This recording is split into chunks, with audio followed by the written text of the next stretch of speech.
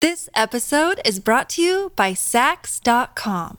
At Sax.com, it's easy to find your new vibe. Dive into the Western trend with gold cowboy boots from Stott, or go full 90s throwback with platforms from Prada. You can shop for everything on your agenda, whether it's a breezy Zimmermann dress for a garden party or a bright Chloe blazer for brunch. Find inspiration for your new vibe every day at Sax.com.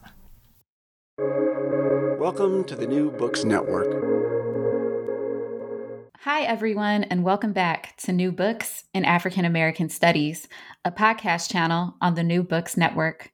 I am your host, Amanda Joyce Hall. Today, in my interview with Dr. Sarah Deribo, we discuss her new book entitled Untangling Blackness in Greek Antiquity. The title is currently out with Cambridge University Press. Dr. Deribo is a teacher, a writer, and an advocate of ancient African studies. She is an assistant professor of classics at Stanford University, where she is also affiliated with the Center for Comparative Studies in Race and Ethnicity, as well as the Center for African Studies. We hope you enjoy our conversation about Dr. Deribo's book and her rich examination of Black representations in antiquity. Sarah, welcome to the show. We're so glad to have you here with us today. Thank you, Amanda. Lovely to be here. Congratulations on your new book. I'm excited to speak with you about this critical contribution to classical studies and to Black studies. I think, in particular, your method of untangling is useful for us in Black studies and beyond, really. People who are seeking to kind of like tighten our analysis by challenging assumptions when it comes to race and racial formation and anti-Blackness in the ancient past. So before we get into that and what it means to untangle Blackness in Greek antiquity, I want to start off by asking you about your journey to the study of antiquity.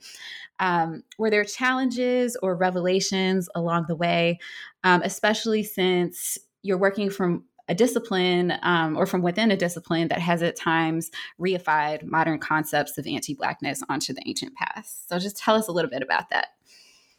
I appreciate that question, Amanda. And I would say that to really think about the roots of it, I would have to talk a little bit about my family or the role of education in my family. So I'm from New York City, shout out to Brooklyn. And Hey. I grew up going to a public school when I was younger, and my brother was there as well. He's older than me by 2 years. And when he was in fourth or fifth grade, he got a flyer for a program called Prep for Prep, preparing students for preparatory schools, which was continues to be a wonderful program based in Manhattan, created by someone who really wanted to give students at Title I schools, really bright students of color, opportunities to study at elite private schools. Because of that flyer getting into my brother's book bag, then him bringing it home and showing it to my parents, he ended up sitting for a test. And by the time he started fifth grade, he was going through IQ programs and all of these different tests to assess whether or not he had, I guess, what it takes to make it in a private, incredibly academically rigorous school. By the time he was in the summer of fifth grade, he had to start doing language programs. He had to learn Latin. I think he had to learn French as well. And from there, the idea of studying classics or studying ancient languages became something that was part of the educational curriculum in America, at least. My family's from Ethiopia, and while there are church schools where you can learn ancient languages of Ethiopia, Latin and Greek hadn't quite come into the family yet. So once my brother is going into this program, prep for prep, he gets put into a private school for seventh grade. My mom decides that I'm going to private school for seventh grade too. So that's where I begin studying Latin. I go to a private school in New York City, Friends Seminary, shout out to them too. And I start studying Latin when I'm 12. What I've learned now that I've started teaching Latin and I'm teaching Greek in graduate school, I teach it for undergraduates and graduates, but I'm realizing that the earlier you start these languages, the more facility you have.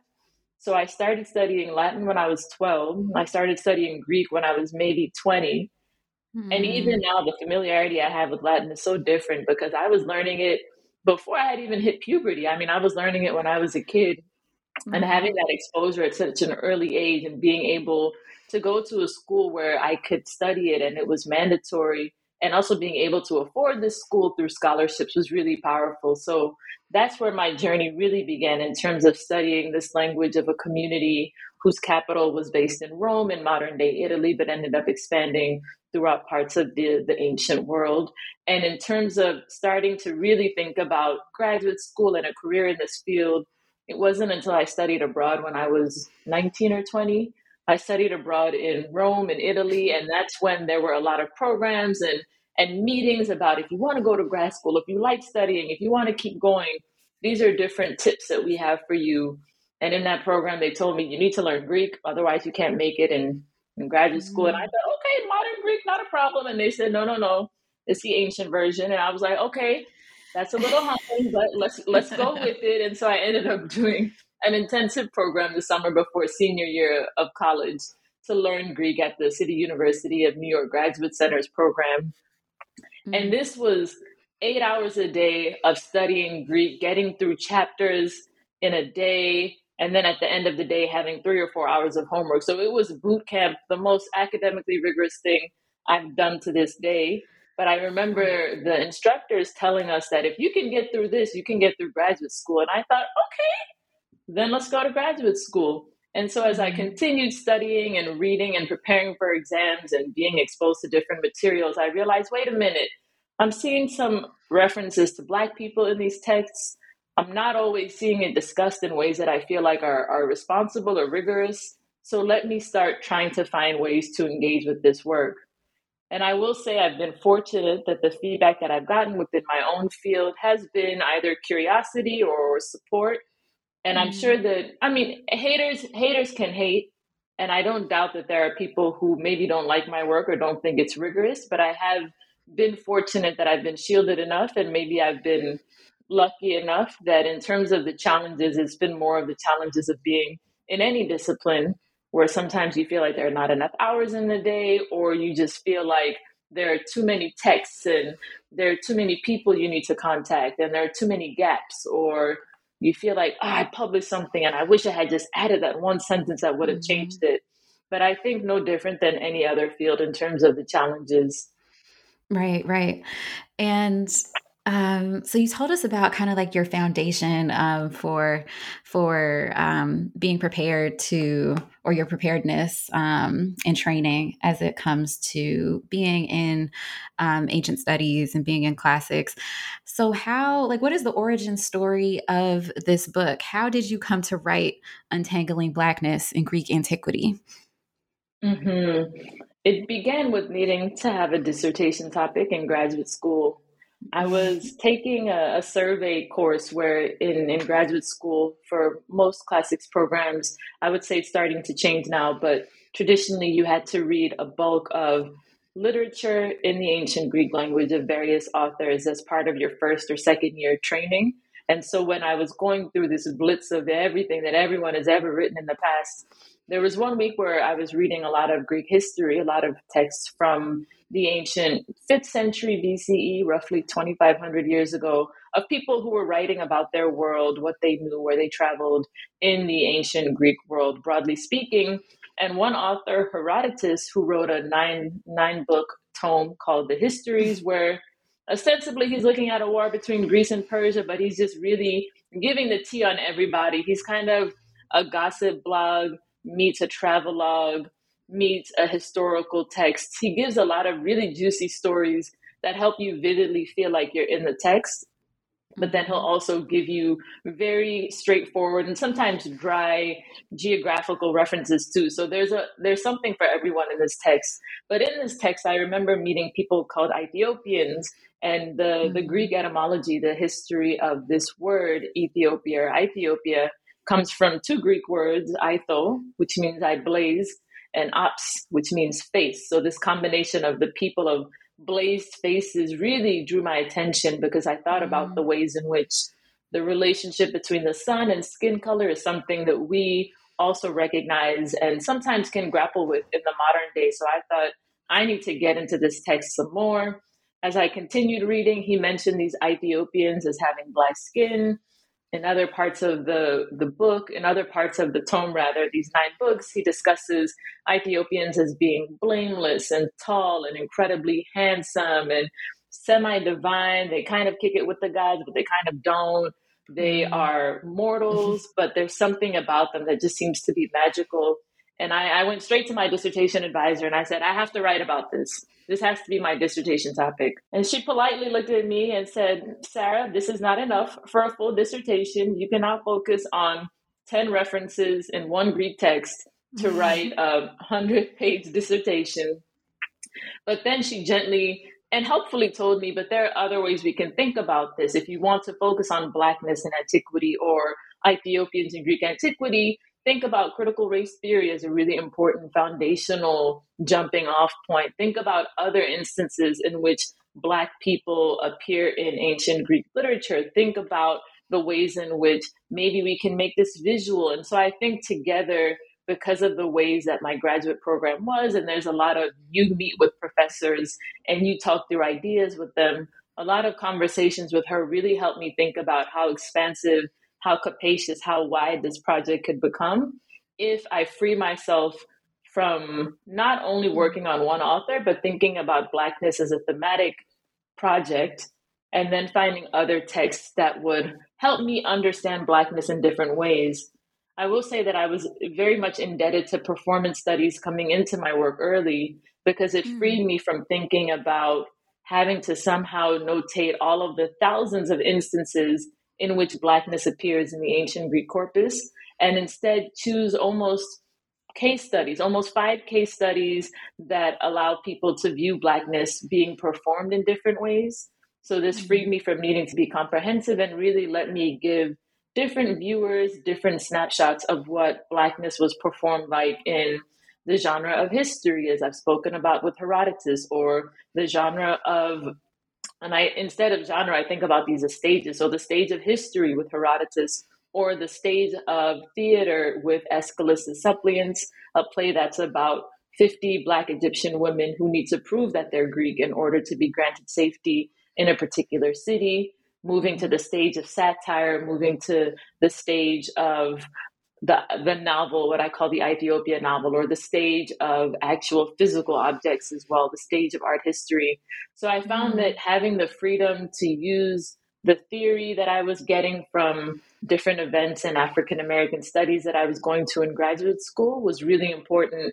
And I could couple that with the linguistic skills, the literary skills that I was honing in classics, and bring the two together to write Untangling Blackness in Greek Antiquity. Well, I think the idea of stages and thinking about, okay, well, what are the different stages through which or on which we could understand Blackness? That definitely comes out throughout the text. And I'm excited to get into some of the questions about the chapters. But before we do that, let's talk about the interdisciplinarity of your work, which is incredible. Can you share with us a little bit more about the types of sources that you used? I think this is the first time on this podcast that we're going to be talking about like pottery and janiform cups as a type of source or a type of text that should be read. So I'm excited for you to share with listeners a little bit about that. And maybe you can also share while you're doing that about some of your favorite research or archival moments, and just your process in general towards conducting the writing and research for this book. And did any of that experience lend you towards this methodological concept that you give us, which is really important, this concept of entangling? I will say entangling, that idea and the concept I mentioned at the end of the book, is straight from Gwendolyn Brooks. And I am someone who reads, I try to read really widely, and my attention is a lot of the times drawn to Black feminist scholarship, but also Black feminist joy work. I mean, texts that are not maybe always considered academic, but texts that I find really useful. So it's been enjoyable to be able to end each of my chapters with a more modern text that speaks to my interest in African and African American studies, and also the ways in which we can create canons with work that we publish. And so I want to bring different voices into the field of classics. Not to say that Gwendolyn Brooks doesn't get her flowers in other spaces. And I know there are people writing on her and that she is someone who is canonical in other fields, but I do want to bring out these sorts of voices and theoretical and these theorists actually into my own work. So I use Gwendolyn Brooks' poem To All My Sisters Who Have Kept Their Naturals. And I really wanted to think about the ways in which naturals, she's referring to afros, but it seems more like a metaphor for just living in, sitting in, loving your Blackness. I really thought that that was a beautiful way to signal to readers who make it to the end of the book, or maybe who jump to the end, to know that this is a book by someone who loves Blackness. This is not some sort of defense for the field of classics, or this is not a sort of anti-Black text that I want people to then feel like they've done their homework and can wipe their hands clean. But I really wanted to signal that the people that I'm building off of and the people who inspire my work are the ones who are so unapologetically pro-Black in the ways that they're thinking about communities and spaces. They really want inclusion to be at the center of what they're doing rather than exclusion. So that's more about the untangling. In terms of the first part of your question, the types of sources that I use, you're absolutely right. I have a mixed media project that I've delivered to the world. I have literary sources, and the parts of my book that I think will be maybe most legible to people in the field of classics is the close reading of texts from different genres, from the ancient Greek corpus, from tragedy to historiography to satire to the novel. The ways in which I engage with the art historical pieces came about because of a research trip that I took. I spent 4 months in London at the University College London when I was in graduate school, and I was doing a lot of work really close to the British Museum. So I would sometimes go there for lunch and then check out some of the exhibitions. But I really found myself struck at the placement of objects in the museum. I would go from the main floor to looking at the Parthenon marbles, which is very much considered part of the ancient Greek world, the ancient classical canon. And then I would go into the basement and I would look at the Benin bronzes and think about 1897 and the punitive expedition by the British to take out a lot of these objects from Benin City and bring them to Britain as part of a punishment or retaliation because of colonizers being told, get out, when they were in Benin City. So these were both in my mind, thinking about how I can see Africa downstairs and I can see Greece upstairs. And so I kept trying to bring them together. And I found that the both came together on the top floor of the museum. So now we're traveling a bit, but on the top floor of the museum in room 65, there's a room that's all about Nubia, all about this region that was an ancient civilization, is a modern one now, that roughly spans from the first to the sixth cataracts of the Nile. So we're thinking southern Egypt and northern Sudan. And I thought, oh, this is Africa too. So the British Museum has Africa in the basement, and they have Africa on the top floor. And then in the middle, we have Egypt. And so I started thinking about reading the museum as something that I had already been doing, but I could put pen to paper and really start explaining these thoughts in a more productive way, rather than trying to figure out if there's a guide that I can talk to at the museum who can help me understand these different layers of where is Africa or where is antiquity. It might help to write about it. So that's what really pushed a lot of the second chapter of the book, where I look at Janiform cups, these cups that have a Black face, a face that has a Black color on one side, and a brown face, or a face that has a more clay color on the other side. Looking at these cups from 2,500 years ago made in Greece, and really thinking about where do they fit? Where do they fit in museums? Where do they fit in antiquity? What sort of a performance are they giving to viewers? And in what ways do we engage with them now? If you look on YouTube, sometimes these cups are used to argue for a very Afrocentric inspired history. And they also are sometimes used in the opposite light, when white supremacists can look at it and say, this shows that Black people were subjugated forever. So it's curious how we continue to manipulate, or perhaps we continue to read into these cups sometimes what it is that we want to see without always paying attention to the context. So through this work, I started realizing how important it is to treat objects, to treat sources as historical relics in their own right, and contextualizing them in that way is really important, but also thinking about how they speak to us today and not treating this as right or wrong, but trying to see the different ways in which people engage with it and what can be the preconceived notions behind it. Right. I'm just so grateful that you shared the story about, I'm just kind of like envisioning you walking around the British Museum now and thinking about, and I'm thinking about, that part in the book. The part in the book was one of my favorite parts, where you have the maps of the museum and you're talking about the different places that you see Africa, and you're highlighting kind of like the logic of curation, but also the illogic of curation, in that moment. So yeah, that was awesome to hear about. I want to start off the beginning of my next question with something you just said, which is that we can create our own canons. We can create our own canons. I thought that was something that was powerful. I wrote it down. I'm going to stick it on my wall. But I noticed that at so many moments in this book, your analysis is deeply in conversation with Black studies. So can you tell us a little bit more about scholars Black scholars or Black studies scholars who've written on antiquity, and just more generally how Black studies scholarship, theories, and methods informs this work? You've spoken to it a little bit already, but maybe we can go a little bit deeper.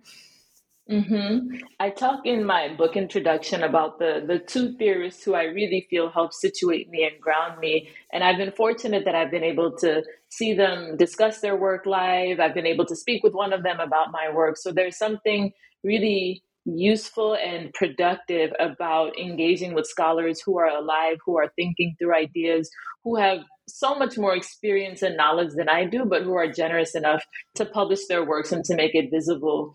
So I begin by talking about Saidiya Hartman and the ways in which she theorizes quotidian performances, this idea of everyday performances, not needing to have a stage to have a performance, really helped to free me from feeling like, if I don't find a physical stage in one of these texts, I can't use this metaphor. But when she talks about the ways in which enslaved people in the antebellum South, for example, would bare their teeth or would refuse to smile when they were on the auction block as a way to perform a theater, an act of resistance on the stage or the theater of the marketplace, I thought this is a really beautiful way to give some agency or to recognize that there is something that someone can perform outwardly that can deliver a message that that people don't always have the words to give because of the constrained context they find themselves in. So as I kept working through Scenes of Subjection and looking at Dr. Hartman's piece about Venus in Two Acts, I realized there's so much we can do when we free ourselves from trying to find the right way something happened or the exact historical way something happened, and instead think a lot about giving people agency and trying to imbue them with voices of respect, but also using some creativity that's responsible to really help readers or viewers understand that these are subjects that we care for and that we really want to help other viewers understand in ways that's not just exploitative, but that can be actually productive. So I will say that helped me in one regard to really think through this idea of performances that I wanted to bring into my work. And the other scholar is Daphne Brooks, who really in her work, Bodies in Descent, really thinks about the ways that for people who are on an actual physical stage, they also are finding ways to subvert expectations as well.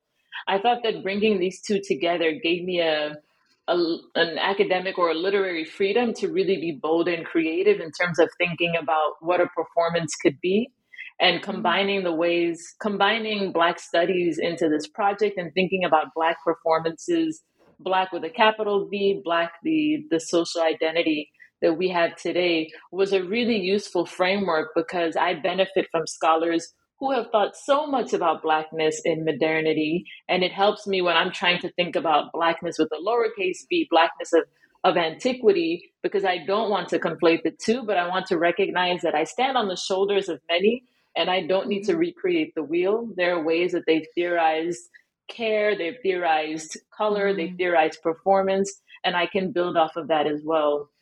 I recently finished reading Tia Miles's All That She Carried, this book about Ashley Sack, a particular item that was found that had an embroidered text in which a woman says that her grandmother received this sack from her mother. So this is a writer's great grandmother, because they were being sold, they were being separated, the family, and the great grandmother wanted to give her daughter, it was a braid of hair, a sack of pecans, a tattered dress, and my love always. So seeing the ways that from this one object, Tia Miles creates a beautiful, phenomenal, loving, rigorous take on what this represents and what we can learn from this, really, that pushes me forward and reminds me that Black Studies is a field I need to stay invested in, and I need to stay up to date in and engaged with, because there's still so many creative ways of thinking about Blackness, through Blackness, with Blackness, along Blackness, that I find incredibly, incredibly powerful and provocative. Yeah, wow. I just felt the spirit of so much of what you were saying. Yeah. I'll take it. Let's move on to talking about terminology. So I really love the methodological precision that you bring to your work and to the book. And I see this throughout, especially with the orthography of Blackness that you lay out in the beginning.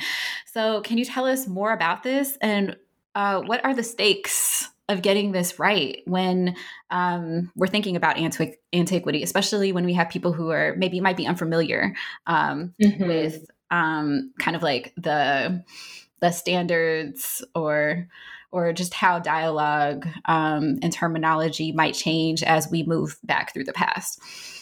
Mm-hmm. Thank you for recognizing this work, because it is labor to finish the book and then to think about, how do I make this more accessible to broader communities? But how do I also hold my feet to the fire and make sure that I'm doing what I set out to do?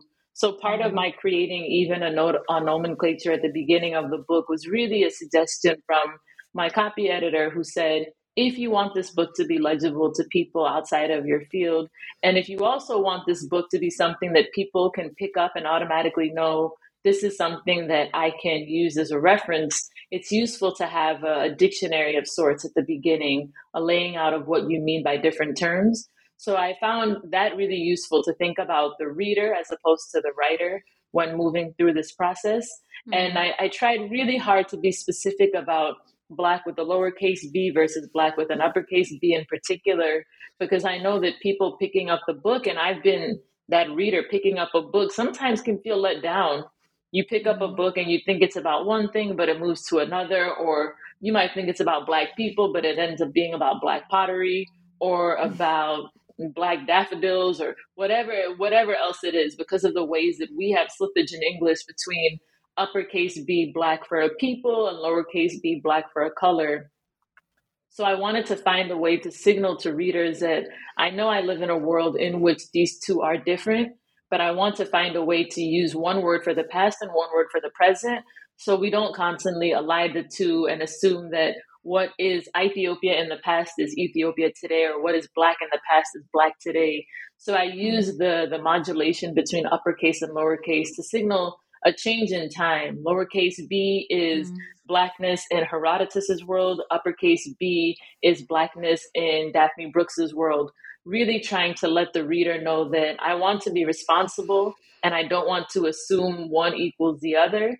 But I also recognize that when we say Black, you don't know which letter is capitalized. You don't know what I'm doing with that first letter. And that's part of the slipperiness in our modern parlance. And that's part of the beauty, in that I could tell you that I could tell you that something is Black, but if you know that the something is an object and not a person, you may color it with the color Black. But if I tell you she is Black, automatically you give someone a shade of brown ranging from light to dark. So it's curious how this word is so slippery, but so powerful in our own language. And I wanted to find some way to engage with that, to engage with terms like race and modernity and race and antiquity, or to engage with things like classics with a capital C versus a lowercase c, these problematic stand-ins sometimes. I mentioned in my introduction, after I go through all of my different terms, racism, thinking through Karen and Barbara Fields, and racecraft, all of these really useful terms, I say at the end, not as a cop out, but as an invitation, I say, this is a work in progress. My language is not the only language. 20 or 30 years from now, we may not even find this useful. I think about the ways that Robert Steptoe talks about language as a family tree. And if we think about this as both a physical tree, but also a family tree, different branches some can end, some can keep going. It can be unpredictable when one continues and one dies out. But I very much feel like language is the same way, from colored to Negro with a capital N, to Afro-American, to African-American. All of these terms are in constant flux, and they require communities to affirm them, to choose to use them or to not choose to use them. So nothing would make me happier than to have someone in Black studies or someone in classics or a related field say, these terms might have been good in 2022, but it's 2040 now. And this is the new language that I think helps us understand even more, with more precision, the theory and what's going on in these texts. The beauty of humanities is you don't have to be right or wrong. It's more just make the best argument with the sources that you have at the time and with the knowledge that you have at the time. So I try to, while I'm really wanting to be precise, I try to also be open and to let readers know that they are part of the journey too. And if they want to write a rebuttal, or if they want to push back against my work, as long as they are looking at the sources and the material and the arguments, and that's what they're pushing back on, be my guest. If it's an ad hominem attack, if you're trying to give a weak argument about I'm from here, so I don't know this or that, then I would say I would need to see more rigor behind it and more respect in order to really take it seriously. This episode is brought to you by Saks.com. At Saks.com, it's easy to find your new vibe. Dive into the Western trend with gold cowboy boots from Stott, or go full 90s throwback with platforms from Prada. You can shop for everything on your agenda, whether it's a breezy Zimmermann dress for a garden party or a bright Chloe blazer for brunch. Find inspiration for your new vibe every day at Saks.com. Yeah, I think that part of the book is the way that it works worked for me as a reader was that it was so tight in how you just your thinking on nomenclature and just how terms are going to appear, whether they're going to be capital or if they're going to be lowercase, capitalized or lowercase. It just really invites readers to kind of grapple with throughout the entire book, because we have to pay attention to, are you using a lowercase c for classics or using an uppercase c for classics here? And then with Ethiopia, are we talking about Ethiopia with an E, or are we talking about Ethiopia with an A? And so it just provided, just reading through the book provided a really nice moment whenever I saw those words to reflect on how tightly you laid this out in the introduction. But I want to get into some of the chapters. So let's talk about how does the study of artistic renditions of Black people in antiquity challenge both ancient understandings and modern receptions of Greek iconography? And what do these representations of Blackness reveal?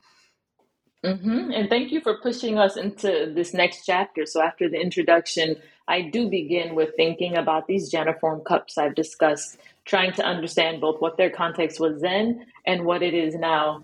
I've given a couple of talks, virtual talks, so there are ways to find images to help visualize what it is I'm talking about. But the way I can describe it for the sake of the podcast is to think about your hand, or the length of your hand, as the length of a cup. And these cups would have been drinking cups. So they would have been used in formalized drinking parties and symposia where people were gathering together 2,500 years ago.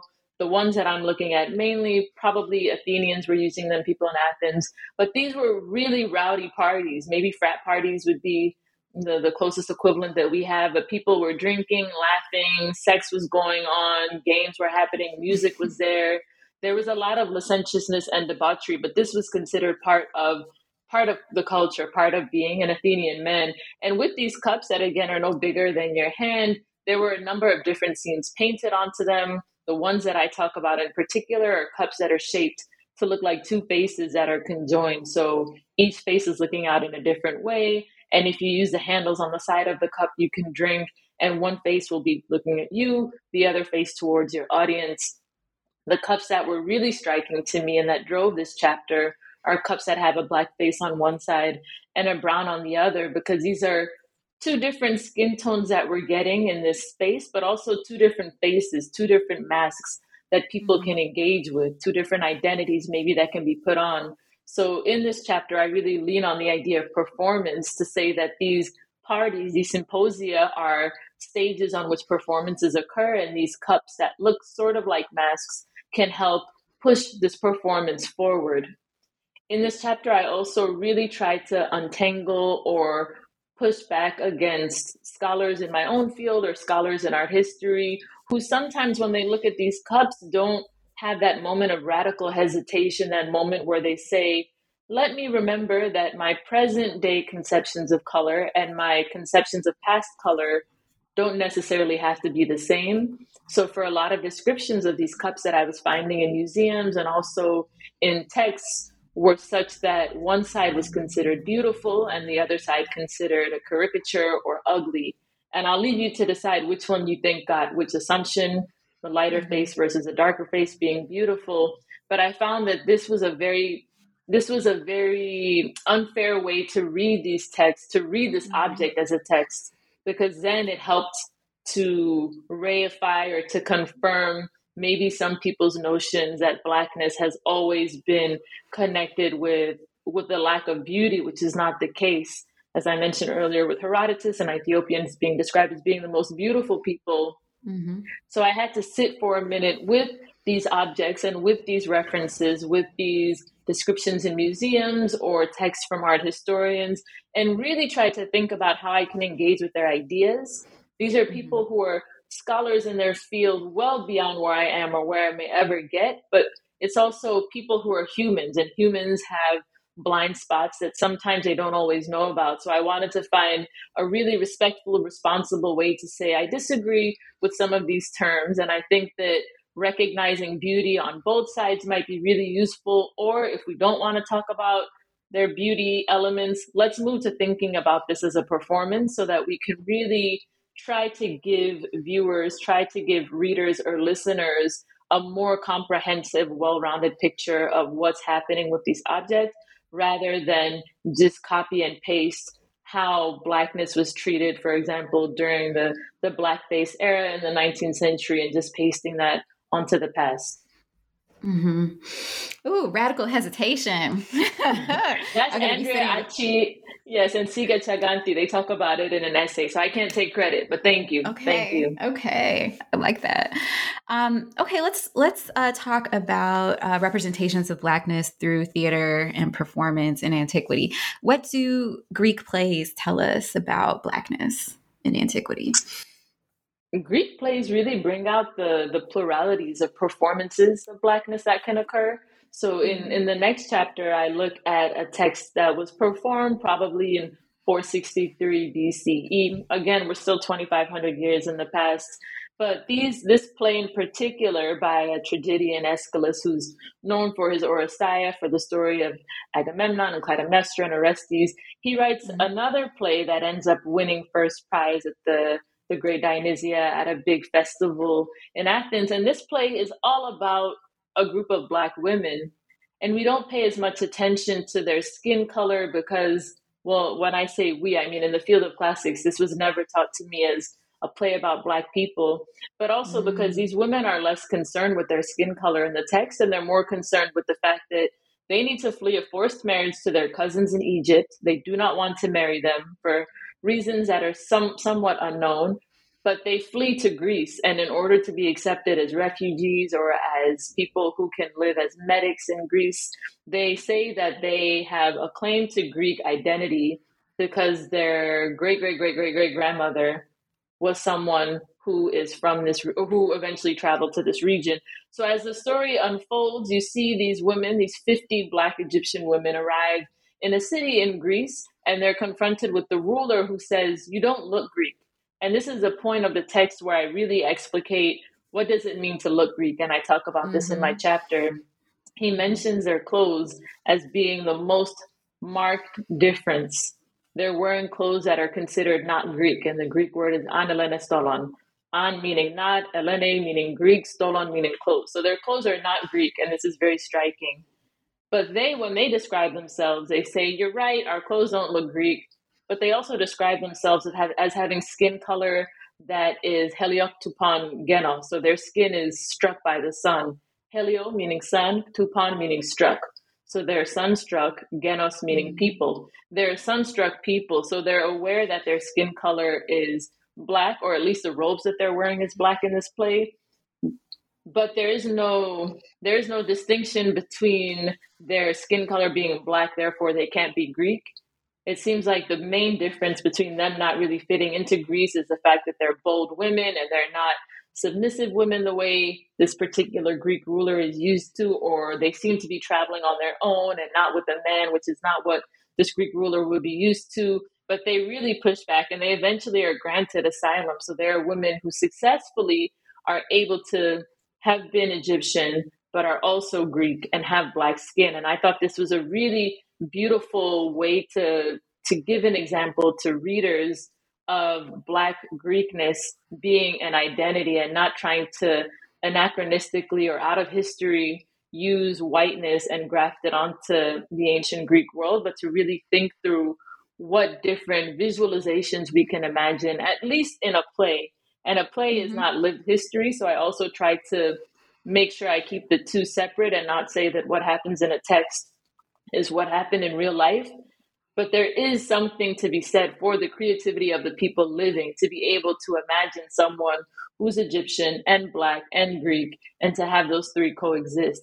It's a plurality that I don't think we're always even able to imagine. I'm thinking about the ways that John Boyega got so much pushback when he played a character in Star Wars, or the ways that having Achilles be played by a Black British man, by David Jassy, was something that was so controversial in England. So this freedom in the creative realm is something that I find really inviting, and something that perhaps we can tap into more when we try to envision spaces that maybe are not our lived experience, but are another realm, and there's a freedom in that. Yeah. Wow. Indeed. Beautiful. Let's talk about this in relation to Greek historiography, the writings of Herodotus and his histories, which you mentioned in the beginning. How does Blackness operate at multiple levels within this text, and how do these representations challenge Hellenocentrism? I think that's how I'm saying it correctly. You can tell me if I'm wrong. But yeah, tell us about what that is, and how your reading of Herodotus changes some of these things or challenges. Thank you for your question, Amanda. And I would say, and I usually tell my students, if you say something with confidence, if you don't know how to pronounce it, 9 times out of 10 people will say that's it, or that's a French way of pronouncing it. So we used to play around with different words, but Hellenocentrism is how I pronounce it, this idea of putting Greece at the center. And that's exactly what I was trying to push back against in my work, not always centering everything on Greece, even though I'm looking at Greek literature, but trying to find subversive ways to hear other voices. And this is where Black studies got really helpful. I wanted to figure out, how can I give a voice to those who are unvoiced in the text, even though their history is not the same as, for example, in Venus in Two Acts, Saidiya Hartman talks about this woman on a ship that's traveling from I think it's from England maybe, to parts of the Americas, but thinking about how we don't know her story. We just know she was flogged to death. How do we try to give a story to this person in maybe an act of care, rehabilitation? This is not the same history for these characters that Herodotus is writing about in his histories. He's writing about Ethiopians, about a people who he would not have visited. He didn't make it that far south in Africa, but he did make it to roughly modern day Egypt, near the first cataract, near the Aswan Dam. And from there, he got stories about other people. So I really tried to mine the text and find ways to unearth some of those voices that we don't get unmediated access to. So I go through a particular episode, a particular story in Herodotus's histories in book 3, where there's so many layers of mediation, and I won't get into the details because we'll be here until Tuesday at 4 p.m. But but in the text, we hear about a Persian ruler who wants to invade Ethiopia. So he goes through Egyptians and they come back and report the story. And you get so deep into the story sometimes that you forget who said what, that he said then, and where. It's a game of telephone that just seems to go awry, but it's done in such a skillful way that you start forgetting that you're within a story where Herodotus said, that Cambyses said, that the fish eater said, that the Ethiopian said. And it's a really skillful way of storytelling. And I don't think we always give storytelling the respect it deserves. We tend to sometimes push it outside of the academy or the canon. But I wanted to find some space in the book to highlight the masterful storytelling that goes on, but also the various ways in which Ethiopians and which Black people in Herodotus's histories are depicted. He calls them Black and beautiful earlier in the text, but in a particular episode, the one that I write the most about in this chapter, where the Persian ruler is trying to figure out a way to invade and annex Ethiopia to his kingdom, their skin color is not mentioned at all. Instead, the fact that they are semi-divine, the fact that they have access to an eternal source of food and a spring of water that ends up making you live a really long time, that's what drives him to this country. That's what drives him to an act of violence that eventually doesn't benefit him, and he ends up going mad anyway. Spoiler alert, he does not have a happy life after this story, this Persian ruler who tried to invade Ethiopia. So with Herodotus, I really recognize the ways in which even being written as Black, being a representation, and again, these are representations and not cut and dry historical figures, but being represented as Black in a text was not a monolithic identity. You are Black and other things. So these Ethiopians in Herodotus's histories were Black and semi-divine and incredibly politically savvy and also great warriors. Very different full depictions that we get that can help to push back against the ways that some cherry picks instances of Ethiopians as enslaved and let that be the only ways that people understand them. There are other writers, and Theophrastus is one who writes about 100 or so years after Herodotus, who does describe an Ethiopian who's enslaved and who a particular Greek man has as property, as a way to show off that he's nouveau riche. But that's one example, and I'm always eager to let people know that if we're going to think about examples of Blackness, let's give a more full picture rather than just reifying this idea of Blackness at the bottom, which is a more modern phenomenon, one that was very much beneficial for European slave owners. And let's instead think about the ways in which we can expand this more if we look at sources from the ancient Greek world with a sharper eye. Right. We're going to talk about, how the flattening, is in the interest of white power structures. So let's move on to talk about Black Greeks, or or let's talk about this chapter where you're grappling with this, and you use satire to kind of help us understand representations of Blackness, or we look at representations of Blackness within satire. So tell us about that. The final chapter, or rather the third to last chapter, this chapter where I engage with Lucian, a writer from the 2nd century CE, who's writing from ancient Syria. So he's someone who is not Greek. He is not growing up speaking Greek in the ways that some other people may have been. He's a fascinating character because he plays with so many different categories. He makes fun of Herodotus in some texts. He talks about traveling both to the heavens, but also into the depths of the ocean in another.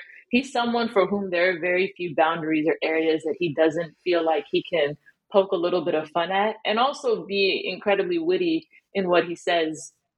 But I discuss a particular text in which he stages a conversation between two men, one who's from Scythia. This is near the Black Sea region. So this would be roughly, actually, it spreads out to a few different countries. So this would be, let's say, Georgia for the sake of this conversation. Roughly in that area, the country of Georgia is where this Scythian would have been from. And he's chatting with a wise man from Athens, from Solon.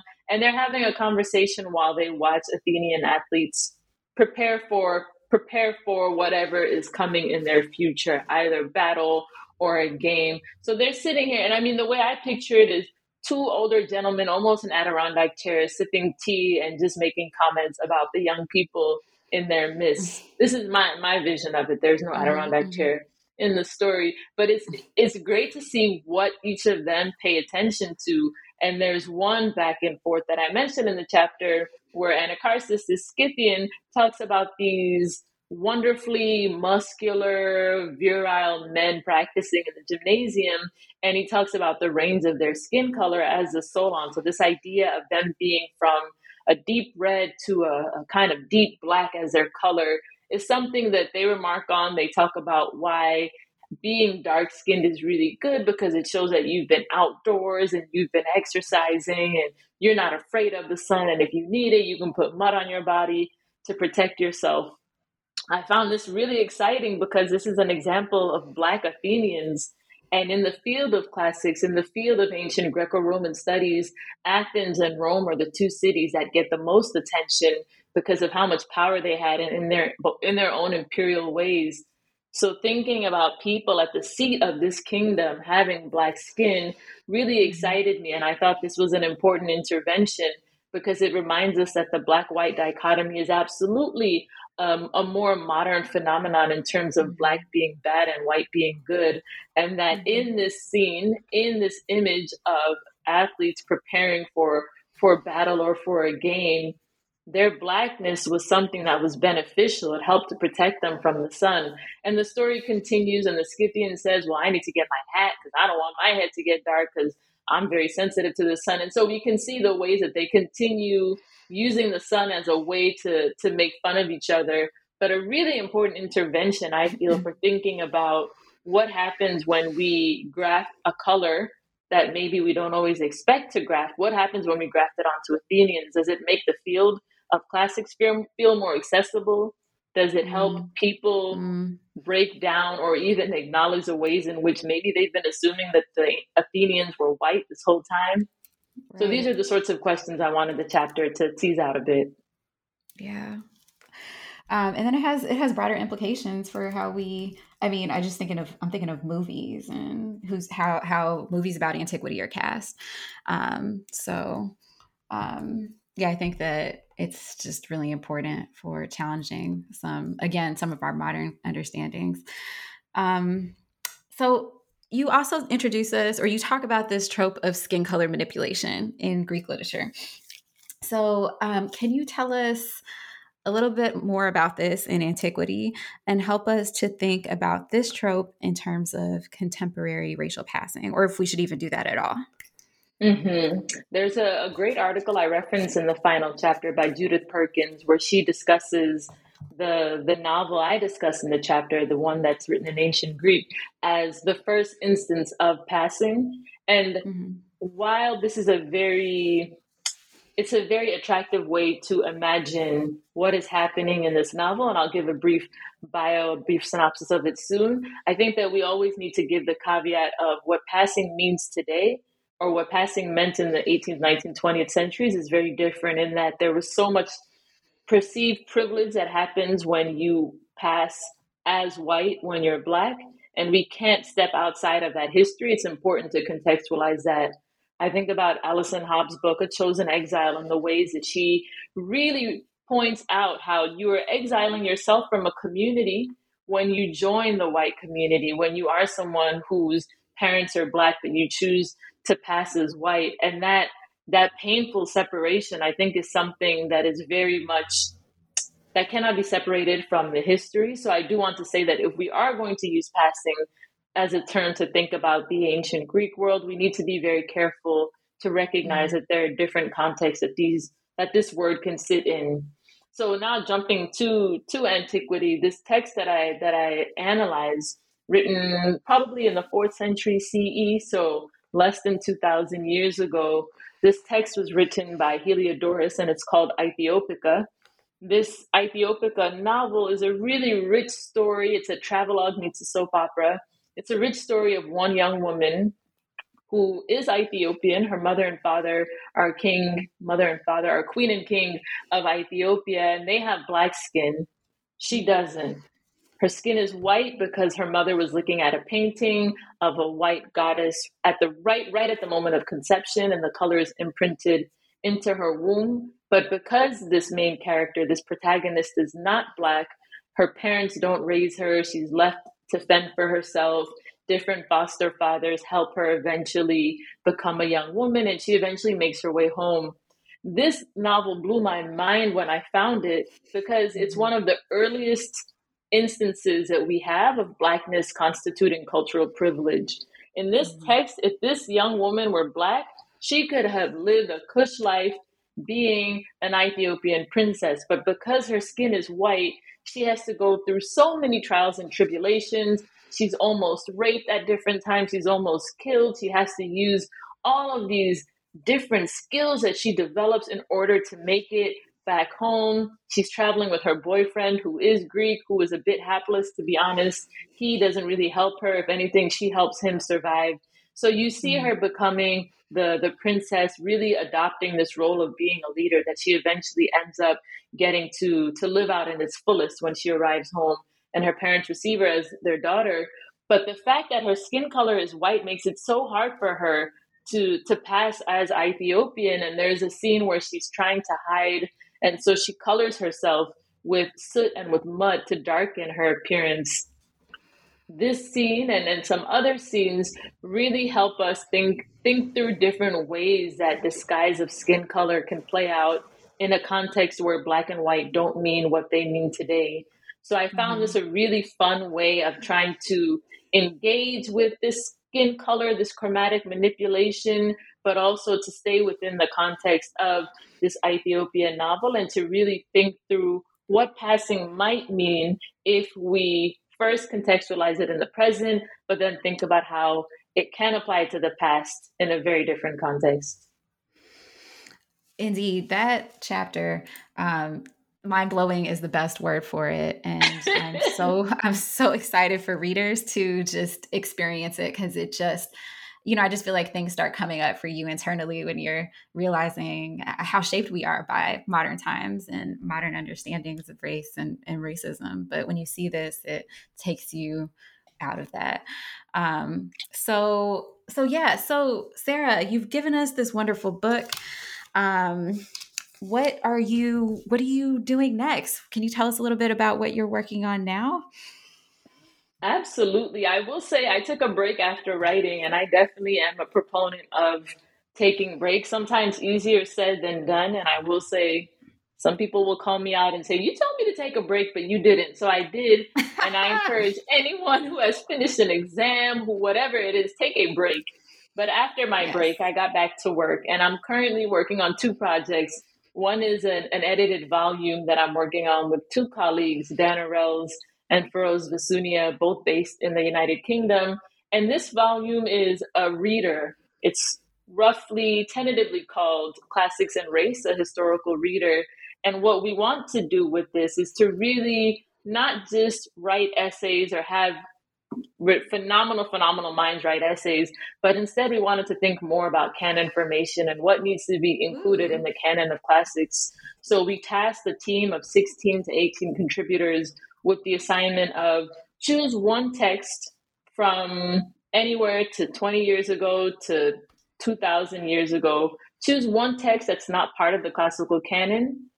Give us this text so we can give it to readers, and write an essay explaining why you think it's part of the classical canon. So this is a really expansive, fun way for people to, number one, show us access to different writers that we may not know about, but also for us to see how it can be done, how scholarship can be done when people are thinking really critically and rigorously and with respect about those who are maybe not part of the folds of the traditional parameters of classics. So that's one project.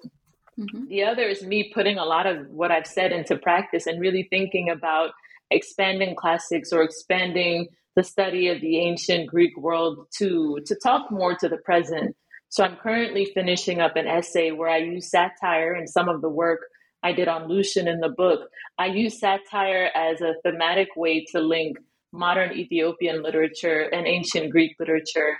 So satire is the umbrella, and through it, I look at linguistic games that two authors are playing. Hamatuma, which is the pen name of Yasu Alamayu, an Ethiopian writer, and Lucian, the writer that I mentioned in one of my chapters, who's writing from ancient Syria in roughly the 2nd century CE. What I really want to do in this project, and what I'll continue to do in future projects, is to both think about troubling or unsettling this time map that we have, this idea of geography or timelines always needing to be exactly the same to talk about different scholarship. And I'm also deeply invested in pushing forward ancient African studies, this idea of studying antiquity or the ancient world, but studying it from the perspective of Africa, from Nubia, from Aksum, from all of these different civilizations that were interacting with the Greco-Roman world, were giving the Greco-Roman world a run for their money a lot of the time, but are not always included in what is considered classics. Wow. Canon formation, work on satires, ancient African studies. Oh, Sarah, I've always been for many years a fan of you. And I'm so excited to see all of these projects come to life. I have one more question for you before we go. For people who are interested in finding you and keeping up with your work, is there any place online or elsewhere where they can find you? Absolutely. My website is the best way to find all of my writings and videos. My website is my first name, my last name.com. Sarah Derebo, D as in David, E-R-B as in boy, E-W, sarahderebo.com. Also on Twitter, my handle is Black Antiquity. I do not tweet often. I probably, so you go there, but go there maybe once every 5 months and you'll find something juicy. Also, if you order my book on Cambridge University Press, you can use the discount code UBGA, B as in boy, G as in Georgia, UBGA 2022. Okay, fantastic. We'll make sure that we link all of that in the show notes and on the New Books website. But for now, Sarah, I want to thank you for being on the show with us, for sharing your study, for sharing your wisdom and your insights with us, and for speaking with us about your new book, Untangling Blackness in Greek Antiquity. Thank you.